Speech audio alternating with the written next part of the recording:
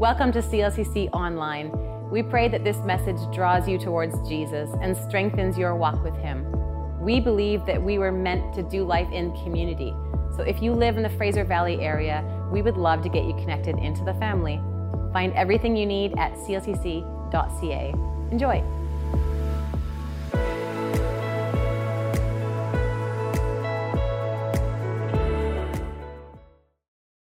Hi, everyone. Thank you for welcoming us into your home, and a special shout out to Aldergrove CLCC. Trust you're having a great Palm Sunday. Of course, next Sunday is Easter, and we look forward to celebrating the resurrection of Jesus. This week, we're in the series on signposts, and today I want to talk about the strange story of a lame man lying by a pool called Bethesda. Jesus met him there, and Jesus was the most unusual recruiter that we've ever heard about, a recruiter for the kingdom of God. And he was the embodiment of the kingdom.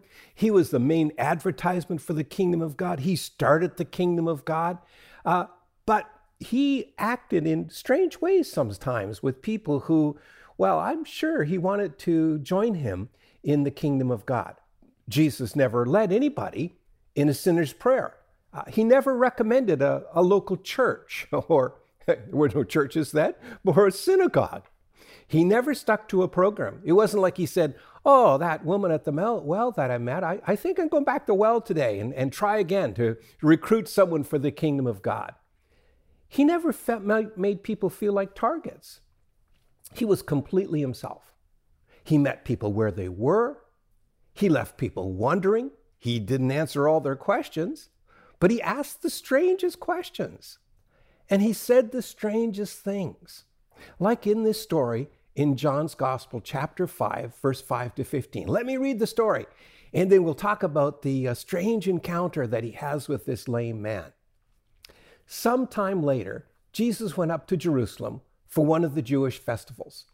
Now there in Jerusalem, near the sheep gate, a pool, which in Aramaic is called Bethesda, and which is surrounded by 5 covered colonnades. There a great number of disabled people used to lie, the blind, the lame, the paralyzed. One who was there had been an invalid for 38 years. When Jesus saw him lying there and learned that he had been in this condition for a long time, he asked him, "Do you want to get well?" "Sir," the invalid replied, "I have no one to help me into the pool when the water is stirred while I am trying to get in. Someone else goes down ahead of me." Then Jesus said to him, "Get up, pick up your mat, and walk."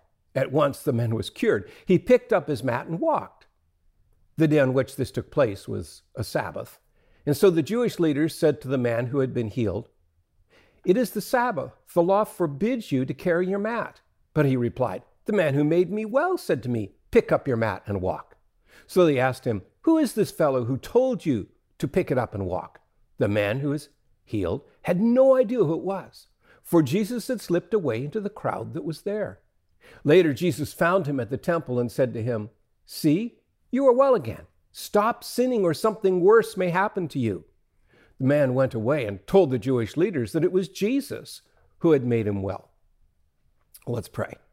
So, Father, we thank you for this strange story and how Jesus just was himself and befriended people and walked amongst the crowds and even the sick, and how you used him in such a powerful way to lead people into your kingdom. Even in these strange circumstances that we find in our text today, I pray that we would learn a little bit more of who Jesus is and what Jesus is like, so that we would follow him faithfully. In your name we pray. Amen.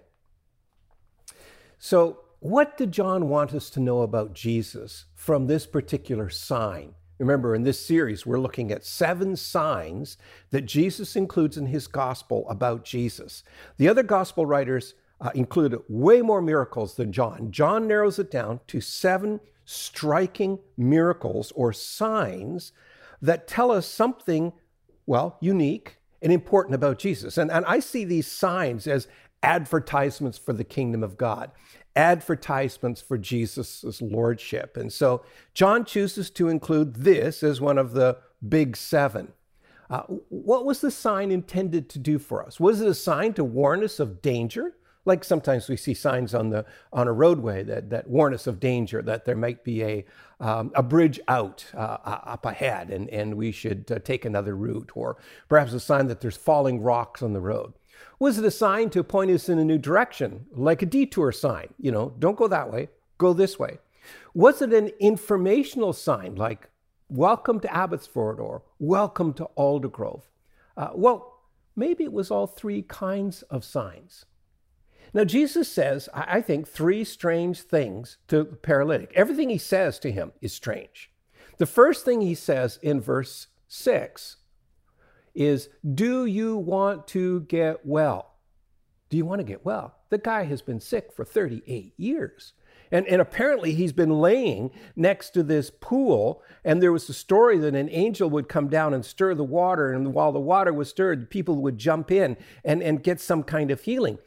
Now, scholars think that it may have been therapeutic. It may have been like a hot tub, kind of a hot pool, where people would receive some kind of comfort, some kind of relief from their aches and pains if they jumped into this water, which had a lot of mineral in it, et cetera, et cetera. But isn't this an obvious question? Do you want to get well? But you know what? Not everybody wants what's good for them. Sometimes people lose hope. Sometimes people actually become comfortable with their disease. They begin to think of coping only and not really wanting to be completely well. And maybe that was this man's state of mind. Maybe he was laying there and he was focusing perhaps on the social dynamic that was happening. Like it appears that he's been coming here for 38 years waiting. And of course, there'd be a little group of friends that he'd be laying with. That this would be kind of like a little community near the pool where they've known each other. 38 years is a long time, especially when you think of the lifespan of people back in those days. I don't know what it was, but it couldn't have been much over 50. And so this guy has spent the majority of his life with a community of people who are blind, lame, sick, paralytic, and he's been laying there. And Jesus asked this question: do you really want to get well?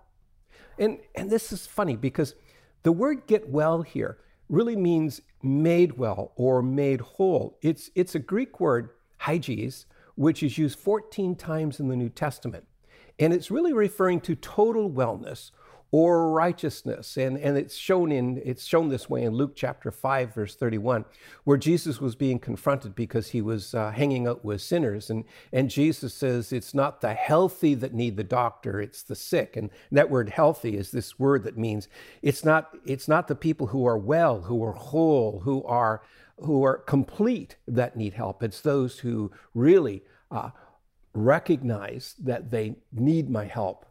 So the man's answer is, I have no one to take me down to the pool when the water is stirred. That's a strange answer. He's been there 38 years. He has no family, no siblings. He's made no friends. Couldn't he got someone, some loving, kind person who would help him into the stream? I mean, was it that difficult to get to the stream? But his answer sounds hopeless. It sounds helpless. It sounds resentful. This fellow's probably a legendary character, as anyone would be if they had been hanging out in the same kinds of places, the same location for 38 years. Everybody probably knew him. Everybody probably knew his name. But he doesn't know Jesus. He doesn't know Jesus. He doesn't even know who heals him. The story continues. Jesus says to him, a second strange thing, get up, pick up your mat, and walk. There's no preface to that. There's no, I'm Jesus.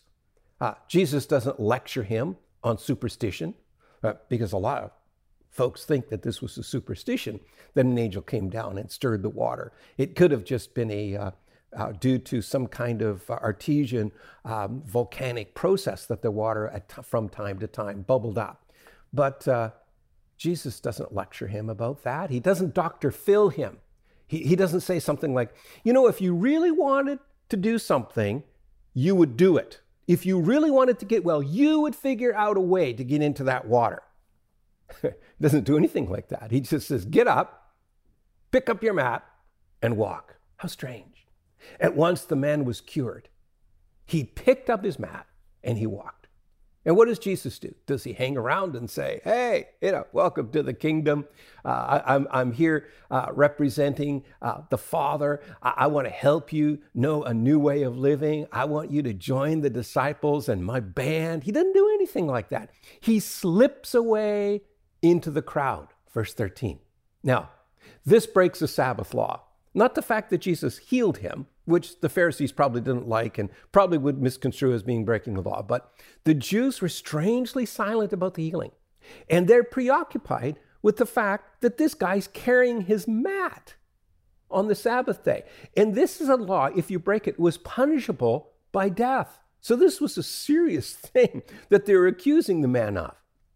Now, the man, he neither praises God, nor does he respond by faith. He doesn't even know who this man was who healed him. And he blames the broken law on the man who made me whole. Well, this guy told me to do it, and I did it. Now, the third strange thing that Jesus says, he says it to him a little later when he runs into the man. He says to him, see, you are well again. Stop sinning, or something worse may happen to you. Stop sinning, or something worse may happen to you. Say, what? That is a strange thing for Jesus to say. There's no preamble to that. He just says it. Now, we know that Jesus did not teach that sickness was a result of personal sin. John 9, verse 1-3 tells us that. When the disciples asked Jesus if a person who was ill because of his sin or his parents' sin, and Jesus said, no, that's not the case at all. So we know that Jesus is not teaching that his sickness was a result of his sin. Did the healing also imply forgiveness, wholeness, not only physically, but spiritually and mentally? Did this healing actually result in a kind of revolution, a kind of transformation in the man's life? I think it did. I think this is what Jesus is referring to. When he makes the man whole, he not only delivers him from his sickness, but he helps him psychologically, he helps him spiritually, he helps him internally as well as externally. See, you are well again. Stop sinning, or something worse may happen to you. This is a thought-provoking comment. Who can stop sinning? Who can stop sinning? 1 John 1:8 says that if we say that we are without sin, we deceive ourselves. We're a liar. But if we confess our sins, he is faithful and just to forgive us our sins and to cleanse us from all unrighteousness. How can you stop sinning? Stop falling short.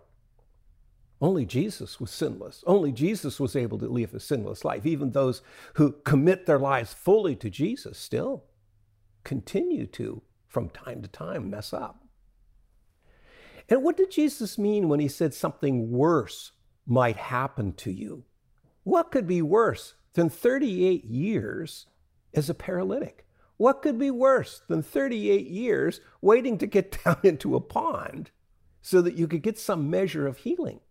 Well, we know that Jesus himself was both the cure for the physical and the spiritual problem of the man. You see, the man was in grave danger if he continued to go on in his life without realizing, understanding, or knowing Jesus. The man was in danger, the gravest danger of all. The ultimate problem is not the physical sickness that he had. The ultimate problem is his alienation from God, his separation from God. And the ultimate disaster is when people are separated from God for eternity. The Bible talks about that as hell and describes it in all kinds of frightening ways. So why does Jesus include this sign? Why this sign? Why these strange sayings at this strange location? Well, I think first of all, it's a warning sign. There is something worse than being ill. There is a spiritual sickness that unless that's cured, we're in danger of eternal separation from God.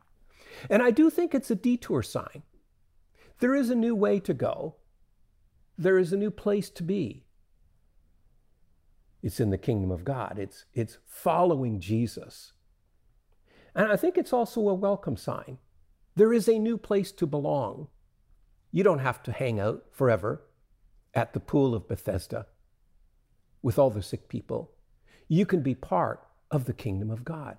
And here Jesus is talking to this man, leaving him with lots of questions. In order for this man to truly understand and come fully to grips with what Jesus was all about, he had to learn to pursue Jesus. He had to learn to follow Jesus to have his questions answered. Physical and spiritual wholeness, of course, only come from Jesus. And Jesus comes to us and he welcomes us. He warns us. He bids us to follow him. Jesus never came across as a recruiter. Did you notice that in the story? He doesn't come across as someone who's trying to lasso this guy and drag him into the kingdom. He never does that in any of the gospel stories. He comes across rather as a friend of sinners, as a friend of paralytics, as a friend of tax collectors, as a friend of prostitutes. You see, people resist recruitment. I think, particularly in the age in which we live, everybody's trying to recruit us for something. Advertising is a big deal today. People are constantly trying to get us on board with a new idea or a new program or a new plan or something new that we need to buy. And I think that we've learned to resist recruitment. And we see the recruiter coming and we go, no. Even if you have something good to sell, I don't want to listen to the pitch. I don't want to hear it because I've heard so many. But people warm to friendship. People warm to Jesus, even though he didn't overtly try to recruit them. He became their friend. And they wanted to know more about him and his kind of friendship and his kind of love. You see, friendship attracts people to Jesus. And one of the best ways that we represent the kingdom of God well is when we become good friends with people. Because when people find out that we are truly good friends, they want to know why. And they want to hang out with us and other friends that we know. And in this way, we get to introduce them to the best friend of all, Jesus.